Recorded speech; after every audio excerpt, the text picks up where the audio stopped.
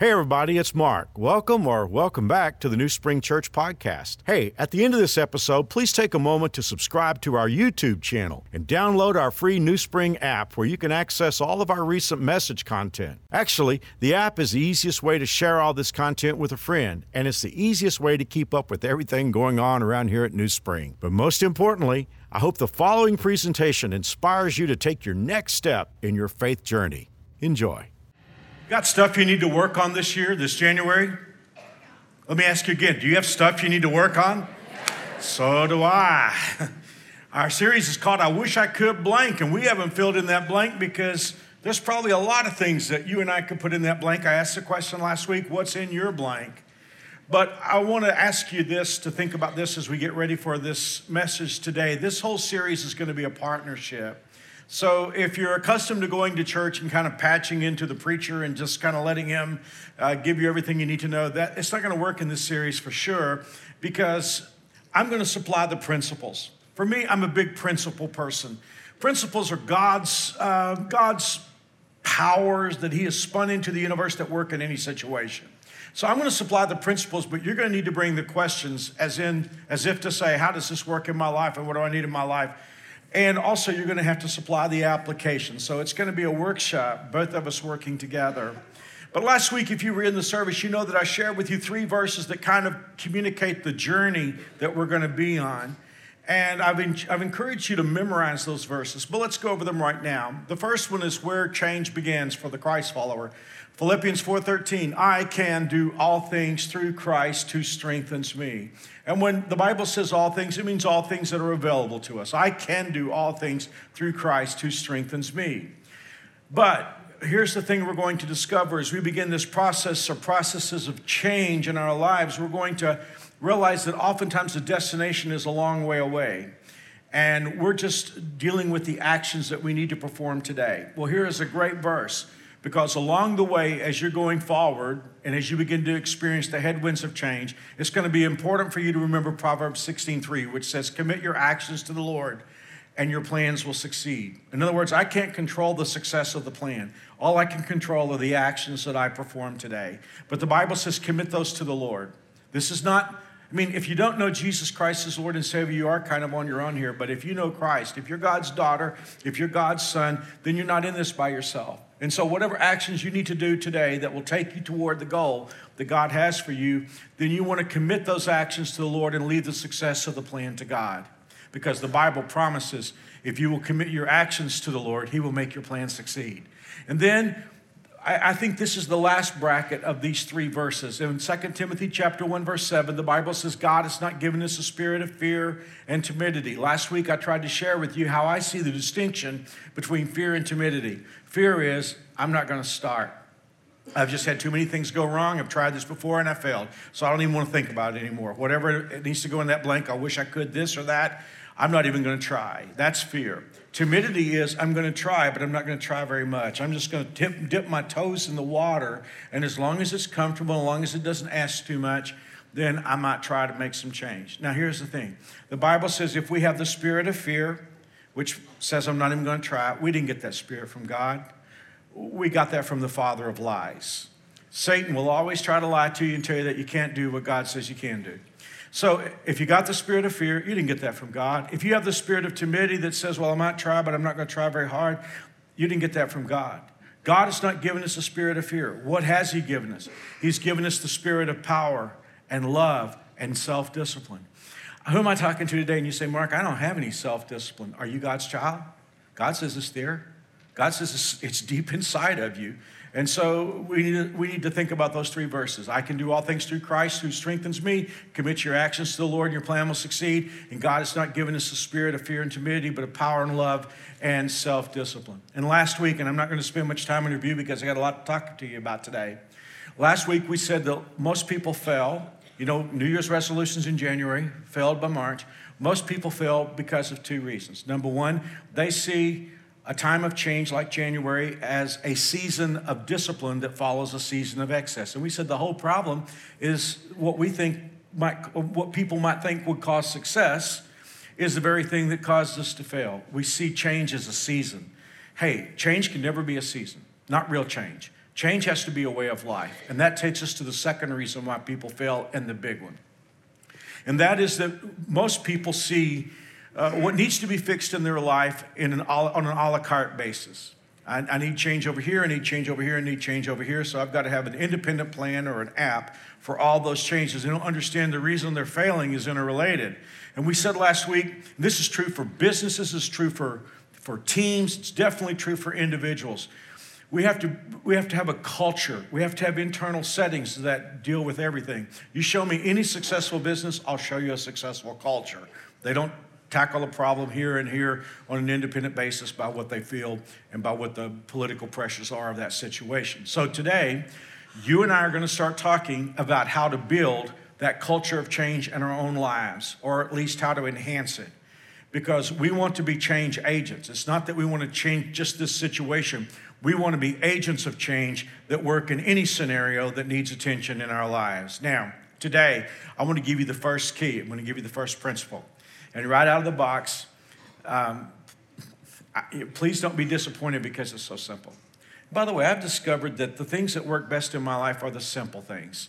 See, a lot of us have been to the university, and those things have been obfuscated by complexity, unnecessary complexity. A lot of times, complexity is a tool to keep us from dealing with what really needs to change. And we can say, oh, well, I just don't know what to do. There's so many ideas and thoughts out there. Hey, we're going to get really simple in this series, but we're going to deal with stuff that's from the Word of God that's tried and true, and it works. So here's the deal. It's where we're going to start. I promise you it's going to be so simple that some of you are going to say, I can't believe I drove as far as I drove on a frosty Kansas morning to come here, Mark, say something so simple. But trust me, hey, I'm still working on this one because it's so important. You ready? Okay, here it is. I have to clearly identify and clearly know the difference between what I can't change and what I can. I mean, get really specific about that. Now, right out of the box, you understand that being true, I can make two possible mistakes here. And the first one is I make the mistake of believing that I can change what I can't.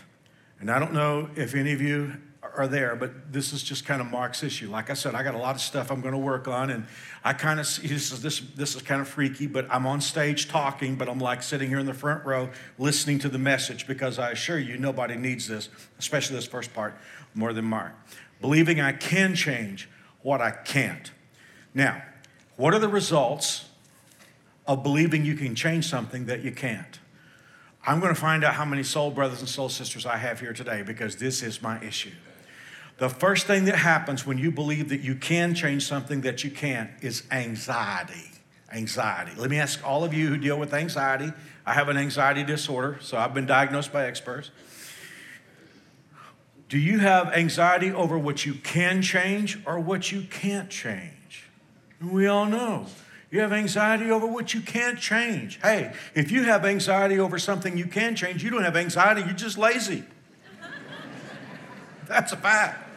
And you can get up and do something about it. That's not anxiety, that's just laziness. No. Our anxiety comes over stuff that we can't affect, and we worry about it. Well, another problem that comes from believing you can change something you can't is misdirected or even wasted energies. I want to talk to young adults especially right now, but I guess it's probably true for all of us here, but especially young adults, and more than anybody, young parents. Please listen to me. You only have so much time. We live in a world today where there's so many pulls on us that a lot of us don't have any margin left. And a lot of that is we're being chased by ghosts that don't exist. We're feeling pressures from the culture. We have the pressure to be a good parent. You have the pressure to be a good employee. And from time to time, we can actually feel pressures that aren't there. And I know about this. I've had the privilege of being your pastor for almost 37 years. And I got to tell you what, the dream pastorate is New Spring Church. You guys have never put pressure on me to perform up to any expectations. You did not make my family live in a glass house, and I will love you forever. So many times people will say to me, Mark, we love you because you're authentic and real and you're pretty transparent. And I got to tell you this, that's not to my credit, that's to your credit. You have allowed me to be a real human being. You've not forced me to live up on a pedestal. So I got to tell you, this church has never put pressure on me But I feel myself under constant pressure because I supply the pressure. In fact, I know our board is always like, Mark, don't put so much pressure on yourself. And that's what happens with a lot of us. We put a great deal of pressure on ourselves to fulfill expectations that nobody really has for us. You only have so much time. You only have so much energy, and this is such an important concept in 2022. You only have so much emotional and mental bandwidth. And so it's really important for us to not invest those things, time, energy, and emotional bandwidth, into things that lead nowhere. But when I believe I can change what I can't change, oftentimes I misinvest. Alexander Graham Bell said, whenever a door closes, another door opens. But he said, sometimes we can get so in love with the door that's closed that we don't pay attention to the door that's open. And now what I'm about to say is going to free some of you, or at least it has the potential to free some of you who know all too well what I'm going to talk about. When I believe I can change something I can't change, I become a candidate for toxic guilt. Toxic guilt. See, a lot of us today are messed up. We can't pay attention to the things that need to change in our lives because we're feeling toxic guilt because we feel responsible to change things that we have no power to change. The story I'm going to share with you in the next few moments, I'm really awkward in sharing. My wife knows about it.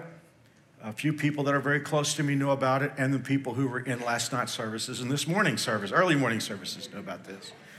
But I'm going to share something that's personally awkward for me, but the reason why I do is I want to help you. My dad, who was my hero, he was a pastor of the same church in Texas for 50 years. He came here and was our care pastor for 13 years. And he was a wonderful, godly man.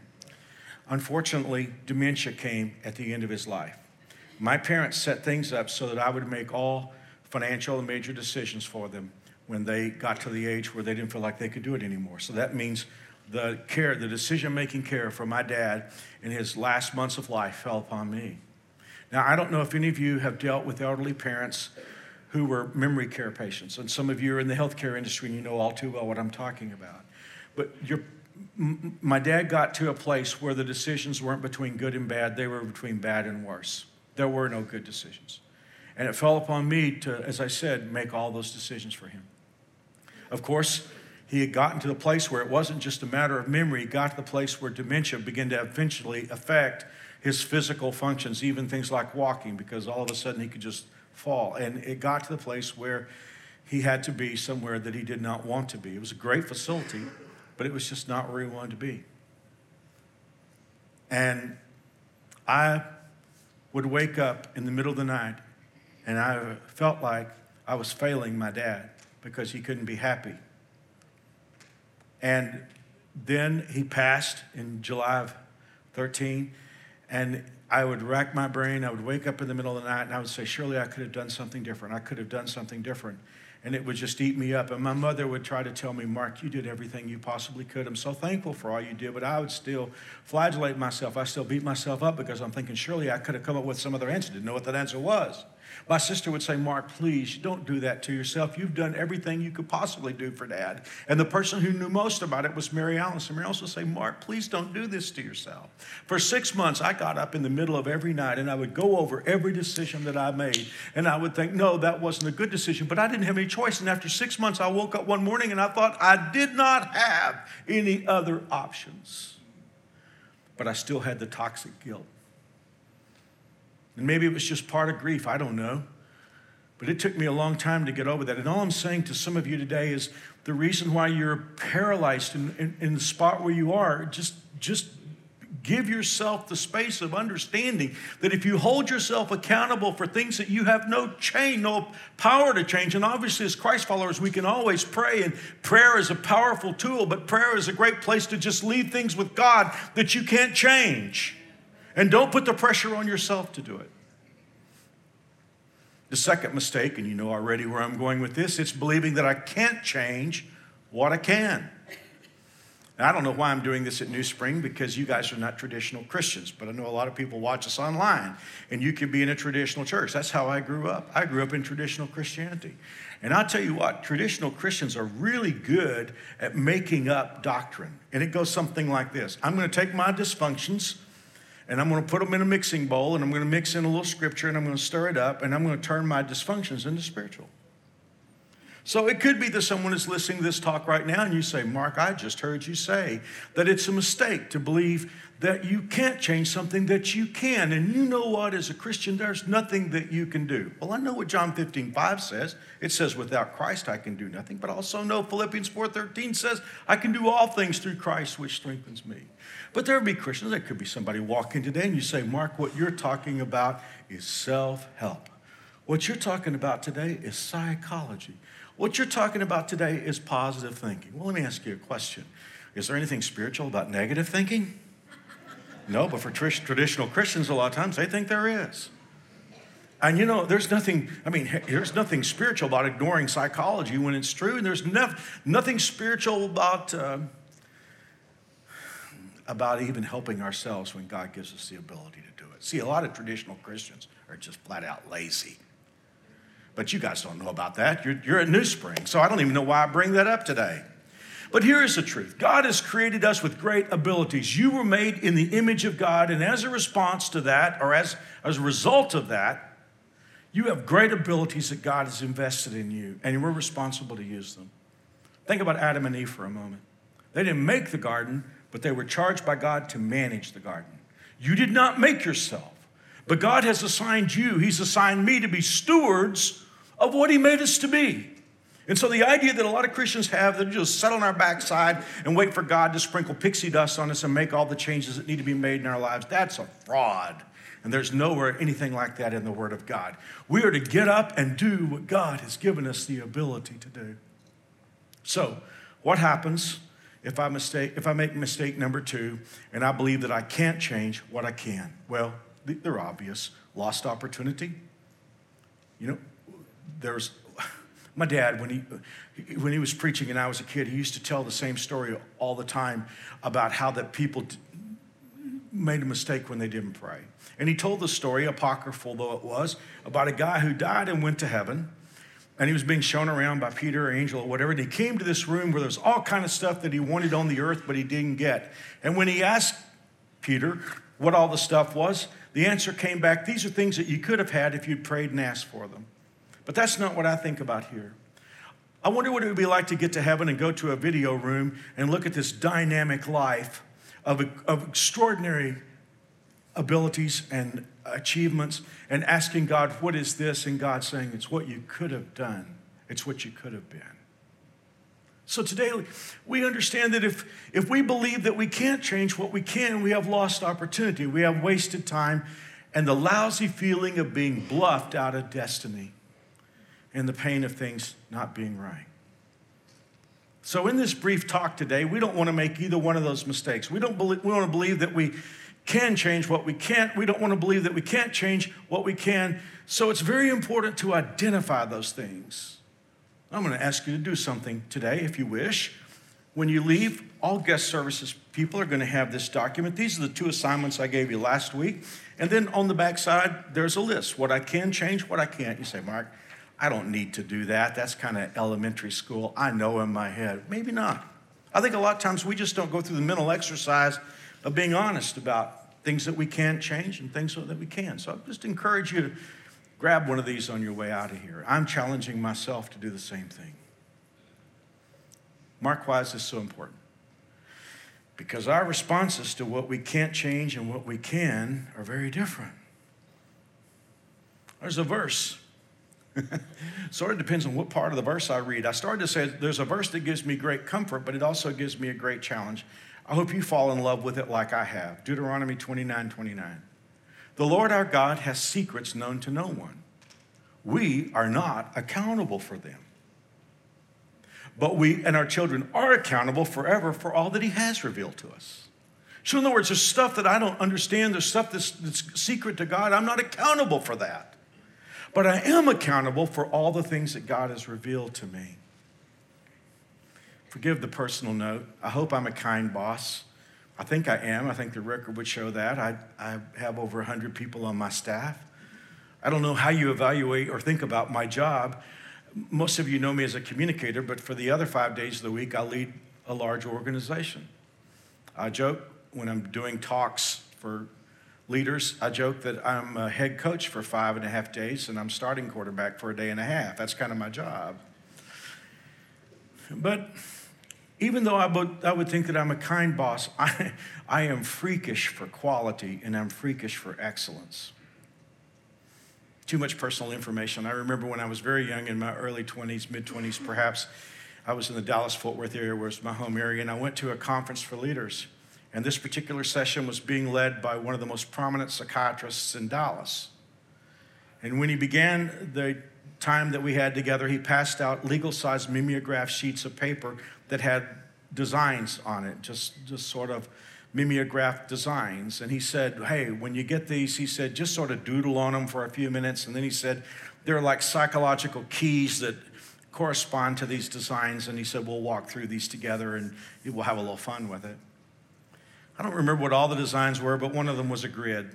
There were more than 9 squares. I don't remember how many squares there were, but it was a grid. And when he got to this grid, he said, okay, let's talk about what you doodled on this. He said, this grid is about competition. And he said, if you drew anything other than X's and O's, your mind just didn't pick it up. So just disregard it. But he said, if you drew X's and O's on it, then you synced up with this and you understood this is about competition. He said, if you drew X's and O's on a random pattern with no winning game, you do not like competition. You will avoid competition. He said, if you drew X's or O's as a winning game, either horizontally, vertically, or diagonally, you love competition. I never forget, he said, I've only seen this a couple, maybe 3 times in my career, but he said, in case anybody filled up the entire graph with all X's or all O's, you will do anything to win.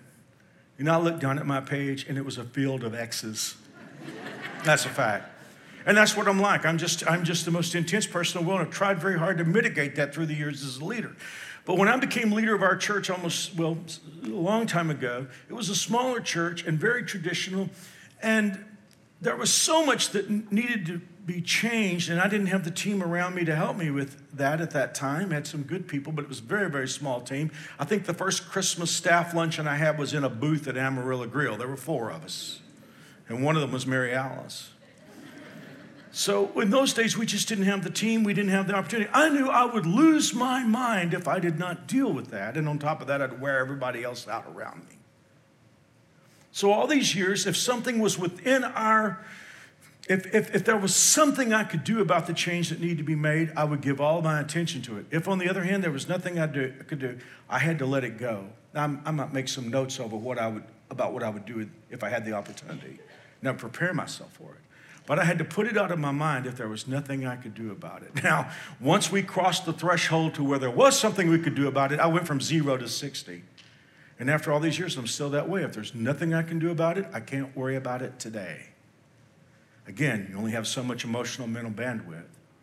So with that in mind, I want us to roll up our sleeves and go to work. And again, I'm not going to talk about the specifics of what you can or can't change. You're going to do that. I want to give you quickly some categories of things that we can't change. And then I'll give you some categories quickly of things that we can change. So here's what you can't change. Number 1, you can't know the future. That will never change. You can be the most brilliant person here, but you cannot know the future. What are there, 3 games today? We don't know who's going to win. And more than that, you don't know what tomorrow's going to bring for you. I can't change that. I don't know the future.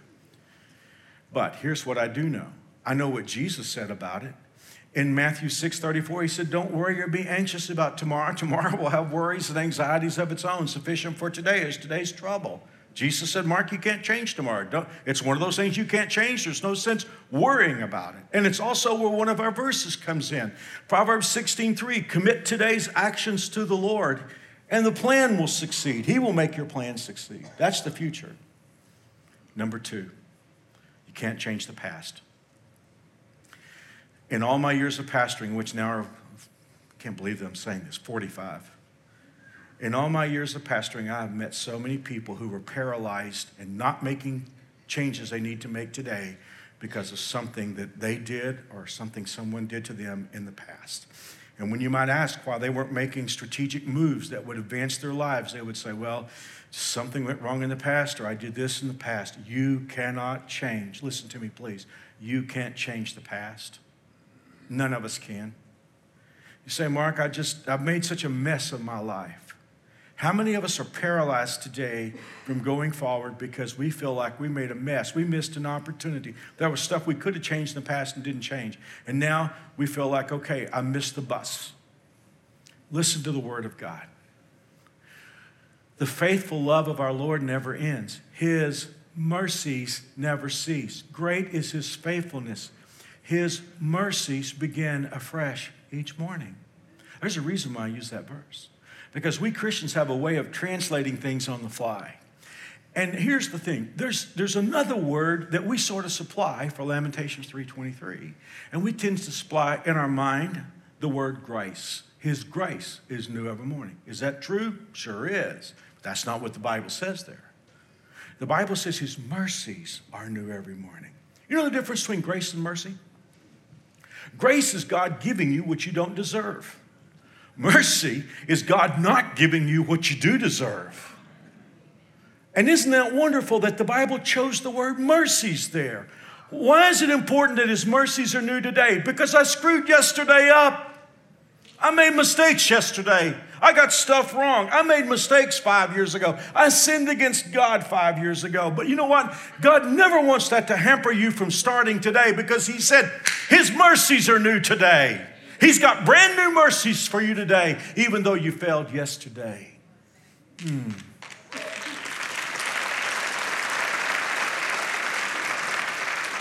you know that his mercies erase your past failures? The thing I love best about God is he's the only one who will let you start completely over today. Even the people who love you the most will remember how you failed yesterday. But God says he will put your sins as far away from him as the east is from the west. Someone will say to Mark, are you sure? Say to me, Mark, are you sure? 1 John 1:9, if we confess our sins to God, he is faithful. He will keep his promise. He will do what is right. He will forgive us our sins and purify us from all our wrongdoing. But I know how some of us think. Because see, here's the deal. We know stuff about ourselves that nobody else knows. We know thoughts that we thought. We know things that we did that we would be ashamed to tell even those people that are most forgiving in our lives. And somebody would say, Mark, you don't know what I did. What I did was so bad, God cannot forgive. 20 years ago, I had an abortion. 5 years ago, someone might say, I cheated on my spouse. Someone could say, Mark, I blasphemed God and said horrible things that came out of my mouth. And surely God cannot forgive that. I want you to listen to the word of God. This is a really important text. The Bible says if we say we have fellowship, in other words, fellowship there means something in common. If we say we have something in common with God, yet at the same time we live in darkness, darkness there means lies. In other words, if we're not honest about what we've done. Yet at the same time live in darkness, we are lying both in our words and our actions. But if we live in the light, in other words, if we live in truth, if we're living in honesty, if we're living in self-honesty with God, if we live in the light just as he is in the light, then we have fellowship one with another. And look at this, the blood of Jesus, his son, purifies us from, what's the next word, New Spring? Every sin, even mine, even yours. You can't change the past. If you've done something wrong in the past, put it under the blood of Jesus and get started today. And now I go to a very sensitive place, and I know it's sensitive, and I'm concerned about it before I go there, but I want to help. Someone can say, Mark, it's not what I did wrong. I've done wrong. I'm a sinner. But what has paralyzed me is what someone did to me. A long time ago, somebody did something to me, and it's become a reason for me not going forward. I am sensitive to that. I would never say anything that made light of whatever it is that is back there in your past. But I do know this. I know that the pain of yesterday, of what someone has done to us, if I have too much focus on that, I can lose opportunities. And by the way, who among us wants to live in the shards of broken glass? The word of God says in the book of Philippians chapter 3, verse 13, this one thing I do, is to forget what is behind me and do my best to reach what is ahead so I run straight toward the goal. I can't run toward the goal if I'm looking at how I've been hurt or what someone has taken from me in the past. I do not want to give that person that much power, because if I can't go forward today because of what someone has done to me in the past, not only have they hurt me in the past, I have given them inordinate power to keep me from living out what God has for me. You can't change the past, but you don't have to change the past. Put it under the blood of Jesus Christ. Well, here's the third thing. Not only can we not change the future or know the future, we can't change the past, we can't change somebody else. You know, a lot of us today are dealing with great stress because we love somebody and we really do believe deep down inside somehow we can change that person. Please hear me. You cannot change your husband. You cannot change your wife. You cannot change your kids. Grown parents with grown kids, you cannot live their lives for them. You're not accountable to live somebody else's life. We can do what we can do to be a good Christian, a good parent, a good friend, but at the end of the day, you cannot affect somebody else's will. Listen, not even God will change someone's will. You cannot change someone else. Okay, let's flip this. We need to end this message because I'm already 5 minutes into overtime. What are the categories of things that we can change? Okay, get honest today. Go home, talk about what you need to change, what's in your blank. There are 3 things that you can do. And this first one, I know it may come out of nowhere, but hear me out. We can study. Here's what I've discovered. Any change that needs to happen in my life that's serious and that's life-altering, it takes truth to make that change. Like for instance, I need to work on nutrition.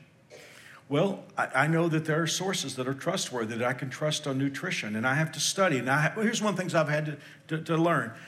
If I need to make a change that requires self-discipline, I need to continue that study. I need to keep it going. I need to keep it before me all the time. That's one of the reasons why it's important to be in church every weekend, because even though you may have heard whatever the subject is that's being talked about, you may have heard it before, but you need that continual messaging to help you on the trip. So I can study today. I can learn everything I can learn about how I need to change. Number 2, I can prepare myself to be disciplined. You know, I don't have to prepare myself to be lazy. I can do that without a lot of help.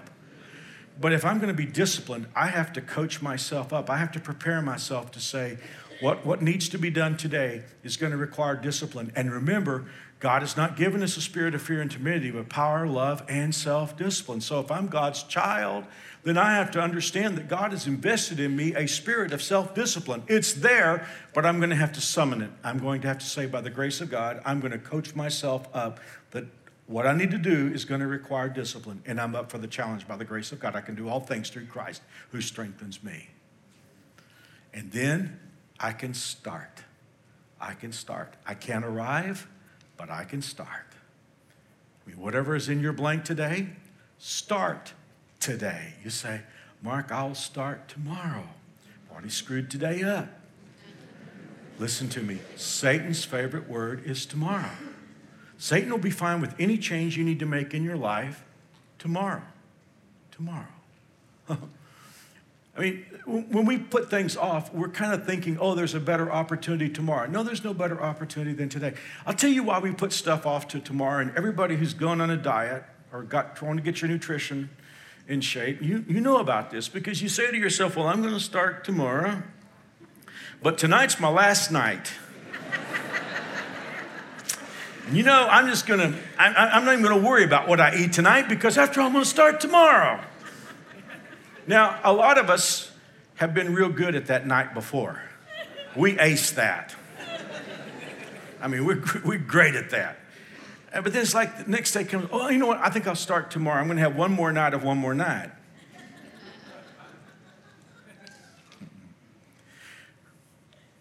Why is it we say to ourselves, I'm going to start tomorrow?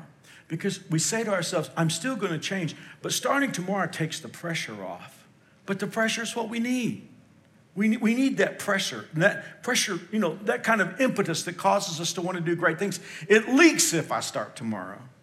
The passion is leaked out. It's kind of like an airplane losing altitude on takeoff. So I want to encourage you, start today, whatever needs to happen. And I'm preaching to myself too. Start today, no excuses. And you say, well, Mark, I can't really start today because it would be just such a tiny beginning. All I could invest in it is 6 hours. It'd be just a tiny beginning. There's a verse I love. Zechariah 4, verse 10, do not despise small beginnings, for the Lord rejoices to see the work begin. Is there something in your blank that is God's will for your life? Then start today. It may be a small beginning, but the Bible says God is into small beginnings. He just loves to see us get started. Thanks for being here. I'll see you next weekend. Once again, thanks for listening. If you live in Wichita, the surrounding area, we'd love for you to engage with us in one of our weekend services. For directions, service times, and information about our incredible kids and student environments, visit us at newspring.org. One more time, newspring.org.